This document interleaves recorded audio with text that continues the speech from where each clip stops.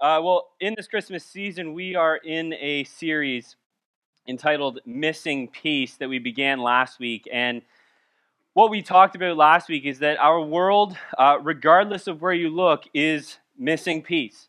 And this is something that we feel individually, but it is also something that we experience collectively. When you look at our culture, when you look at the world in general, everywhere you look, it feels like things are kind of in shambles right now. And, I said last week, peace almost feels like this kind of storybook thing. It's like, is it actually possible in our world? And I said last week that if you hold a naturalistic worldview is the idea that there is nothing beyond what you can see, what you can smell, what you can touch, then you look to assumed causes for why there is no peace. We talked about the war in Ukraine. We talked about the war between Israel and Hamas, government, financial situation. There's so many different things that we can look to. And the problem is when you only have this naturalistic view, suddenly people and organizations and government become the biggest problem.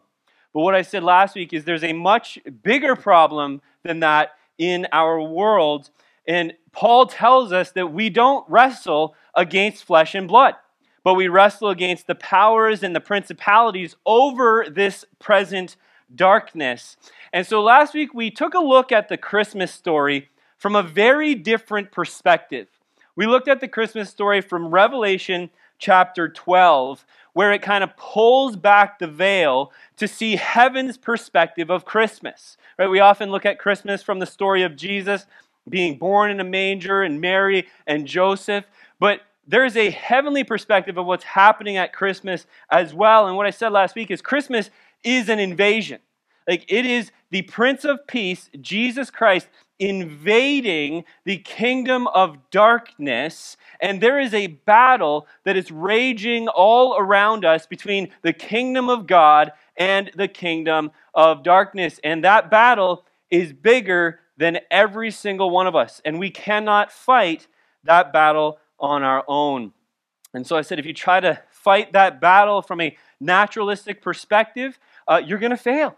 You will not achieve that peace that our hearts so desire to achieve. There is only one source of peace that is powerful enough to overcome the darkness in our world, and that source is Jesus Christ, the Prince of Peace, who came at Christmas. And Jesus, as was just read for us by Kyle, Jesus says on the night before he was betrayed, he is with his disciples before he goes to the cross, and he says to them in John 14:27, "Peace I leave with you. My peace I give to you. Not as the world gives, do I give. Let not your hearts be troubled, neither let them be afraid." And so there is peace that we can have through Jesus Christ that is a supernatural peace that is found in nothing else in this world. It is only found in faith in Jesus. And so this week, what I want to do is I want to talk more about this battle that is raging all around us. Because last week, what I said is Satan hates God.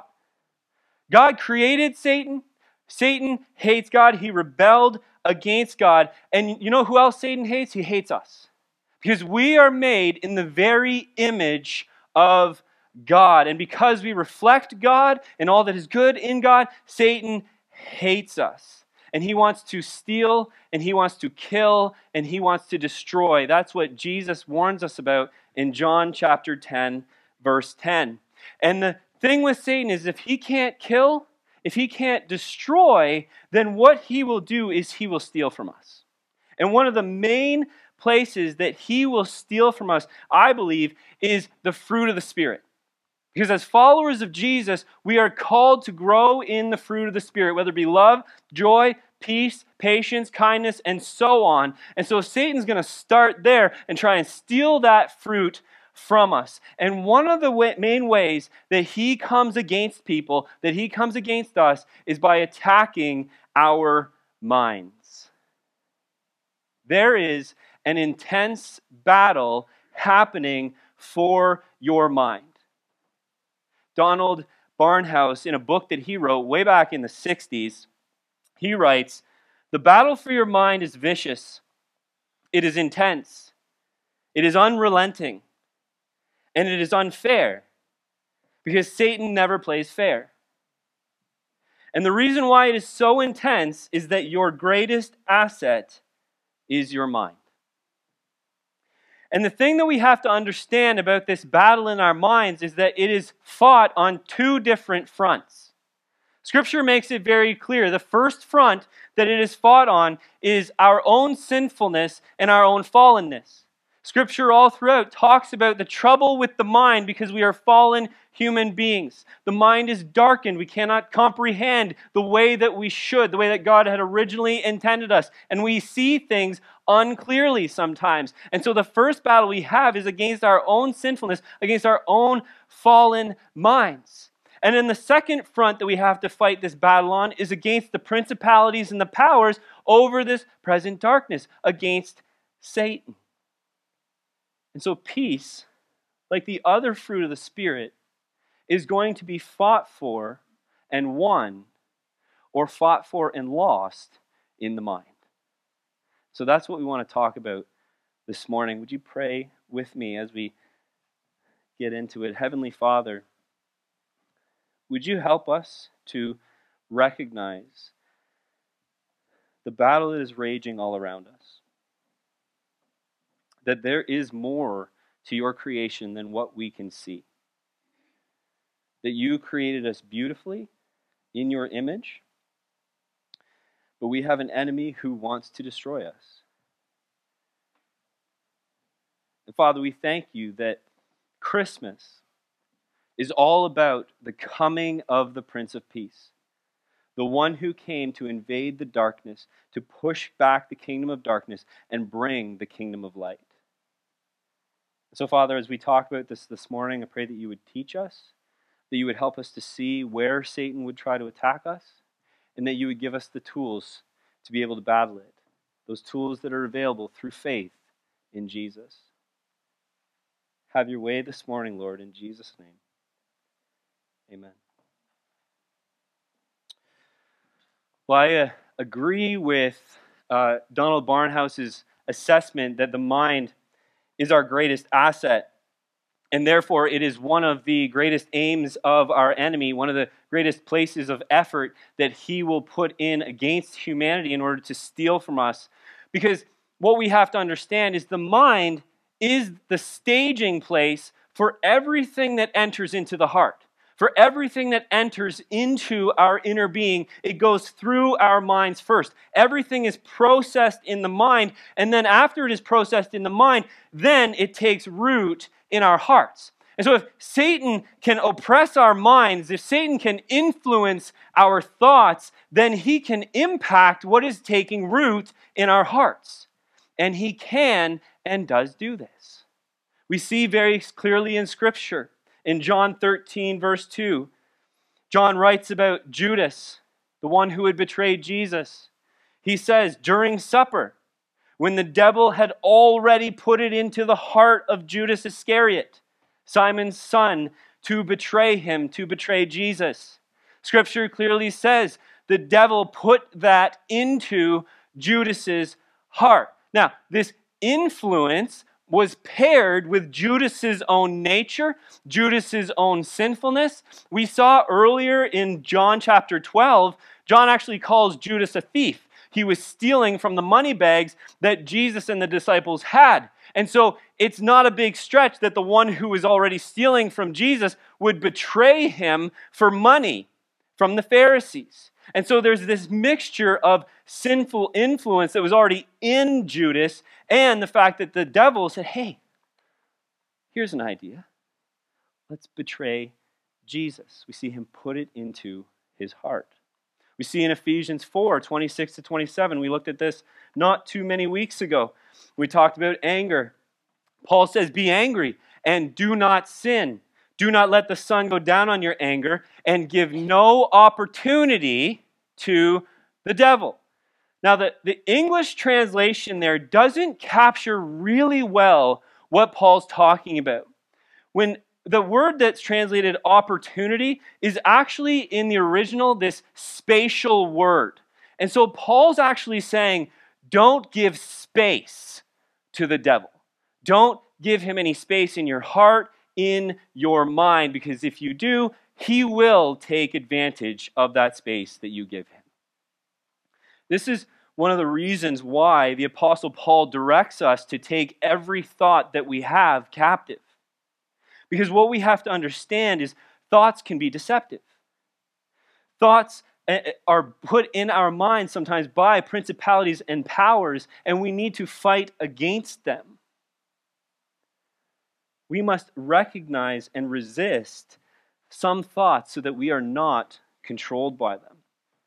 I think, church, what we have to know as followers of Jesus is that a thought is not harmless. We sometimes think thoughts are harmless. They're not. Because a thought is the starting point to a way of thinking and a way of understanding. What starts as a thought, if you meditate on that, it will take root in your heart, at which point it will form a pattern of thinking, it will form a pattern of response, and it will become what the Bible calls a stronghold. The mind is the doorway to capturing the heart. So if Satan can deceive us into perceiving things wrong in our minds, then he has an open doorway into our hearts. Let me just ask this question. Anyone ever believe something about yourself that God's word clearly says is not true? I have. Anyone believe something about yourself that somebody else spoke over you that is not true? Nobody's putting their hand up, but you're all nodding quietly.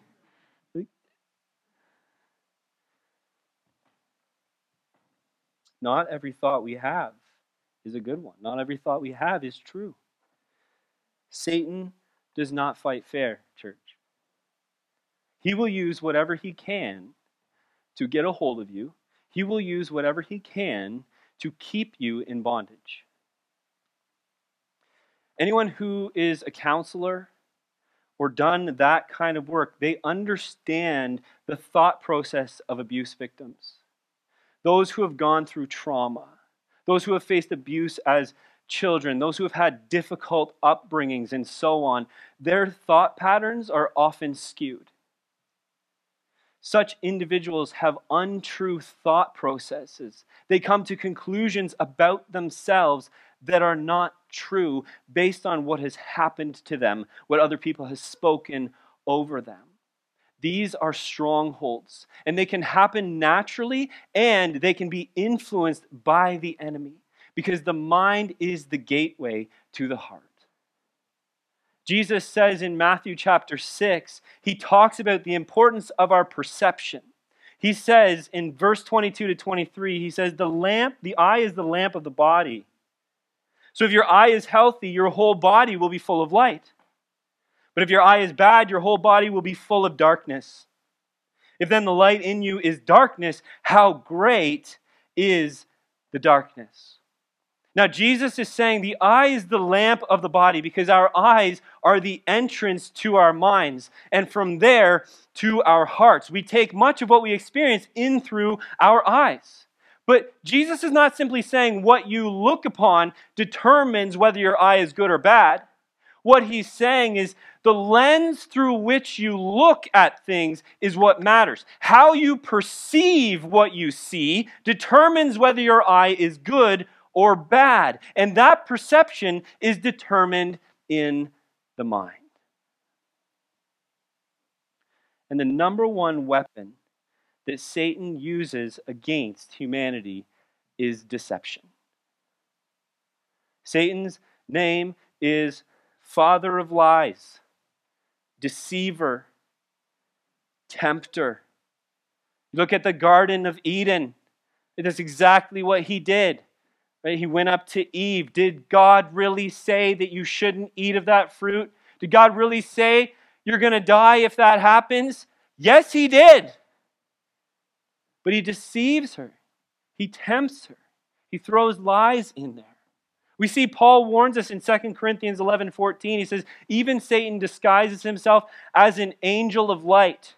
You know what that means? It means Satan will come to you in a way that looks good to you, but it's actually meant to destroy you. He will disguise himself in that way. Scripture says Satan blinds the minds of unbelievers so that they are unable to perceive the truth of Jesus Christ. And much of this is accomplished through lies and through deception. In our day in which we live, one of the ways in which Satan deceives followers of Jesus the most is by getting you to chase after things God never intended for you to chase after. Putting things in front of you that look good, putting things in front of you with a false promise of peace so that you go running after it when really God has not intended that for you at all. This is one of the ways that he disguises himself as an angel of light. We have an enemy of peace that is stronger than us. And so we need a source of peace that is stronger than our enemy. And that is who came at Christmas. The only true peace is found in the one who said, "Come to me, all who are labor and heavy laden, and I will give you rest." The one who said, "Peace I leave with you, my peace I give to you. Not as the world gives do I give to you. Let not your hearts be troubled, neither let them be afraid." How do you come to this Prince of Peace? How do you come to this Jesus and receive this peace that he offers? First, you have to recognize your need. You have to recognize that you were born a sinner. Like every other person in this room, like every person in this world who has ever been born. Because of the fall of Adam and Eve, we are all born with sinfulness because we come from the same line. And we are separated from God. And we cannot win ourselves back to relationship with God. We don't have the ability to do that.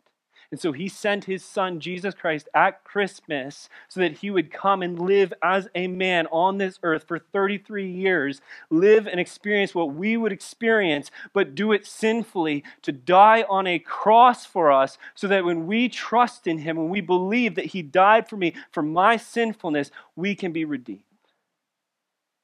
And that's the beginning of being able to achieve this peace, of coming to Jesus and knowing I'm a sinner, but you offer me grace, you offer me salvation, you declare that through the cross I am forgiven, I can come before my Father in heaven who created me and who loves me, and I can begin to experience that peace. So if you're here this morning and you're not a follower of Jesus, that offer is before you. Your heavenly Father who created you, who knitted you together in your mother's womb, sent his one and only Son to die for you. And he's calling you home, back to him. That offer is there. All you have to do is believe in your heart, confess with your mouth Jesus is Lord.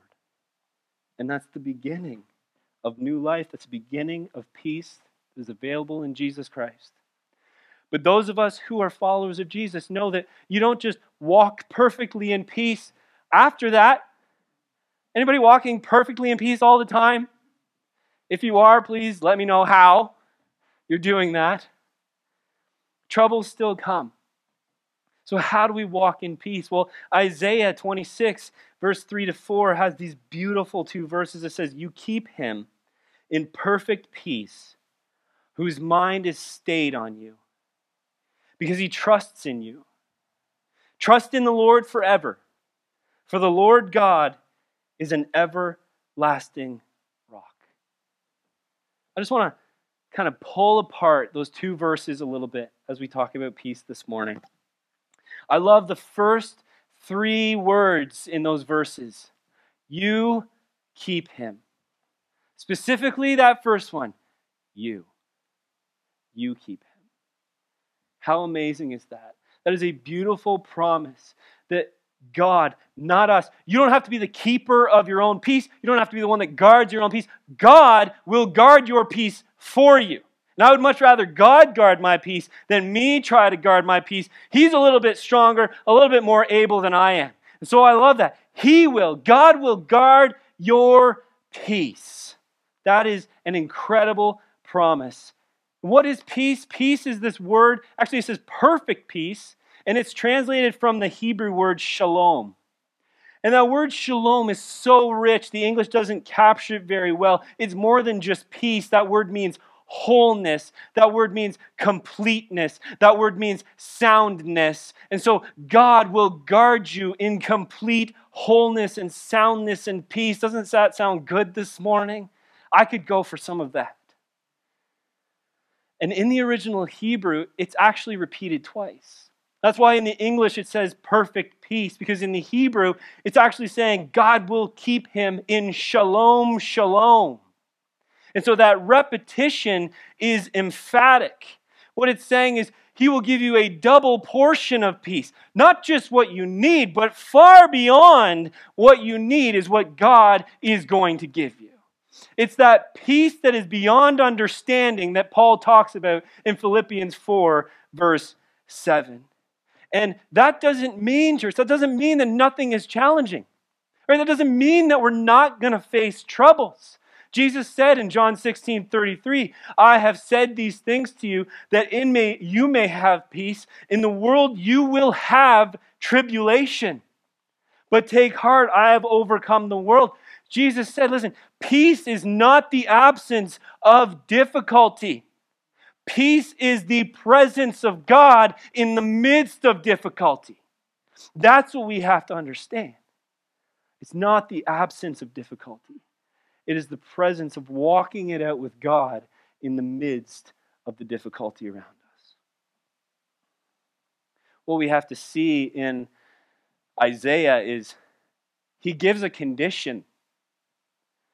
He says, God will guard you. He will guard you in perfect peace, but there's a condition for that. What is that condition? He will keep him in perfect peace whose mind is stayed on you. Whose mind is stayed on you. It's the Hebrew word samak. And it has this beautiful picture to lean on, to lay on. It's just this idea of like, I don't know, I get the picture of like kind of cuddling up to my wife. You know, you're just kind of like leaning in. It's just this place of like peace and comfort and joy. Right? Like that sort of thing. Like that's kind of the picture that's in my mind. Here's what that means, I think, for a lot of us this morning. Having our minds stayed on God. I think a lot of us, church, are carrying things that God never asked us to carry. Our world, our culture is set up that way. The default of our culture is be busy, do more, fill your schedule. I don't know the last time that I went to someone and I went to them and I was like, how you doing? And they're like, oh, you know, I'm good. I actually have nothing to do. Just chilling. No, you go up to them, how you doing? Busy. Busy.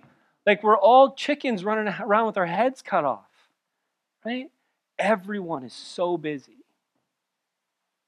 We don't have peace, and we won't have peace so long as we are carrying so many things. And I'll tell you, this is one of the biggest battles that we face. Because like I say, our culture is set up in a way that says you have to do more, you have to be busy all the time, just keep going. That is one of the best ways to destroy your peace. Because you will not have time to stare into the face, to lean on, to lean into the one from whom your peace comes. You know, I think one of the ways in which Satan keeps us kind of tied up in this whole thing is our phones, social media, all that sort of stuff. Like we have this idea because of our phones and because of social media, we have to know everything that's going on.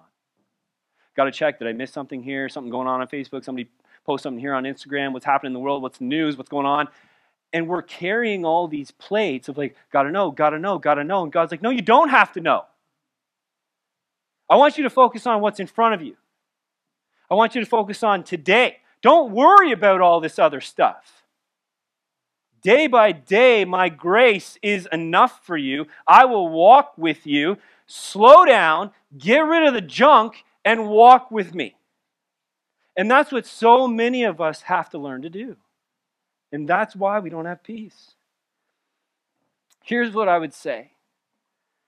If you're sitting here going, oh man, there's something else I got to do in order to get peace, I got to sit with God. You know what? Most of you don't have to add something to your lives. You need to take things away. It's not about adding something else. It's about taking things away. Remove distractions. Start there and then worry about adding good things. I want to just leave you with 5 thoughts on how we win the battle for our mind. Thought number 1 is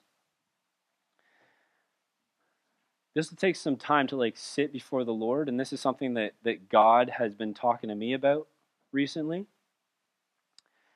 And it's the idea that we have to start with being rather than doing. And if you're task-oriented like me, you're like, what? Nope. Got to do. But one of my mentors right now is talking me through this thing because I'm very task-oriented. He's like, listen, before you start thinking about doing, you just got to sit in this place of being. Being with the Lord. Being who God created you to be. Just sitting there and just be with the Lord. And you're like, and those of you who are task-oriented like me, you're going, yeah, but how do you do that? It's not really something you do. You just sit there and you let God. You're like, what? No. Yes. You just sit there and you let God. So to win the battle of peace, it starts with being rather than doing. Second thing I would say, put on the whole armor of God. What Paul writes in Ephesians chapter 6, right? The breastplate of righteousness, the helmet of salvation, the belt of truth, the shield of faith, the sword of the Spirit, the shoes of the gospel. These aren't just cute little things that Paul decided to include in Scripture. These are the weapons that God has given us to fight against our enemy. And so what I'm in the habit of doing is, I wish I did it every day. I forget. But a lot of days, most days, I get up and that's one of the things I do. I just sit there and go, God, I'm just going to put on the armor of God.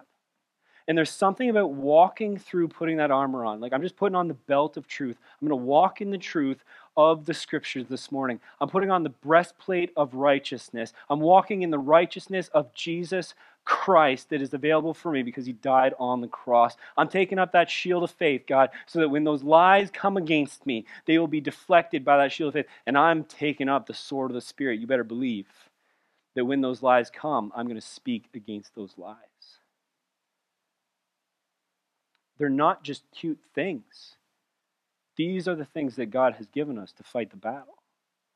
So put on the whole armor of God. Number 3, take every thought captive. It's hard to do. It takes focus and it takes energy. But we need to be in the practice of challenging our thoughts when they enter into our minds before accepting or dismissing them. Be able to discern, okay, God, is this you? Is this me? Is this from the enemy? We have to discern those things. Number 4, deliberately and consistently think on what is good. This is what Paul says, right? Whatever is good, whatever is pure, and so on. He says, think on those things. How many people just spend their days thinking on good things? Thinking on the Lord Jesus Christ. Thinking on your family, thinking on the blessings of God. Like the more you train your mind to think on those good things, the easier it is to fight that battle for peace in the mind. And the last one I would say, and I think this is a big one that a lot of us have to pay attention to, consider the fruit. Like if you're thinking on something, if you're entertaining something in your mind, just take a moment and consider the fruit from that thought. What's coming from it? Anxiety? Frustration? Depression? It's probably not from God. It may be from you have to fight it, or it may be from the enemy. But it's probably not from God, and He doesn't want you to think on those things. And so, consider the fruit that is coming from your thoughts. And for some of you, you may be able to battle this on your own. And for some of you, you may not be able to. You may need help in battling this. Maybe you are someone who has walked through something as a child. Maybe you have walked through trauma.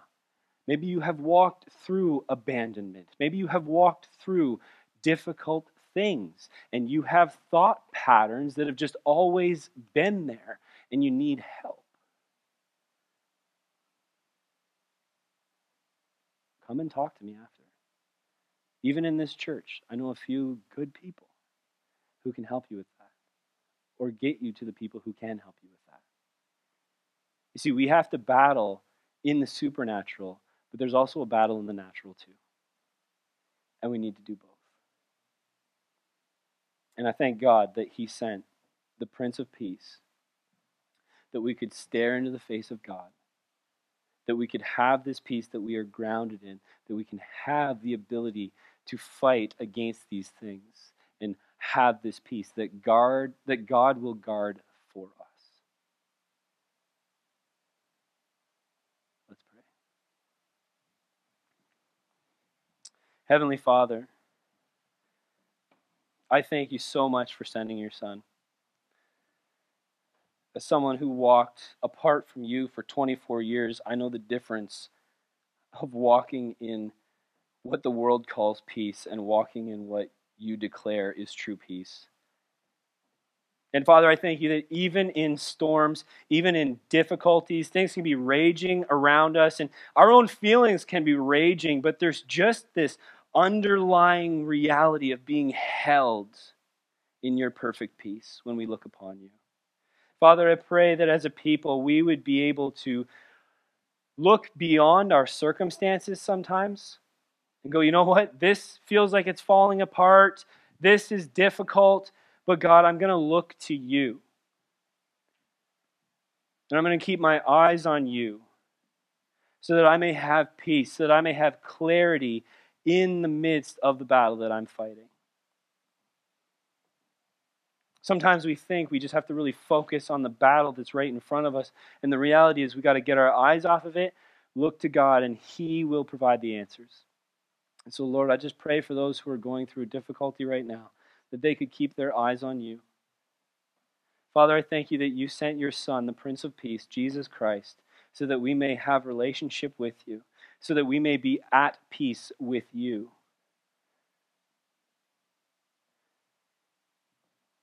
Father, I just pray that you would guard us, that we would be people who fix our eyes on you, that you would guard us in perfect peace. I thank you, as Isaiah says, trust in the Lord forever, for you are an everlasting rock. There is peace in that alone, that you never change. You are always the same. You are our compass in the storm. Thank you for loving us. Thank you for loving us enough that you don't keep us the way that we are, but you continually work in us.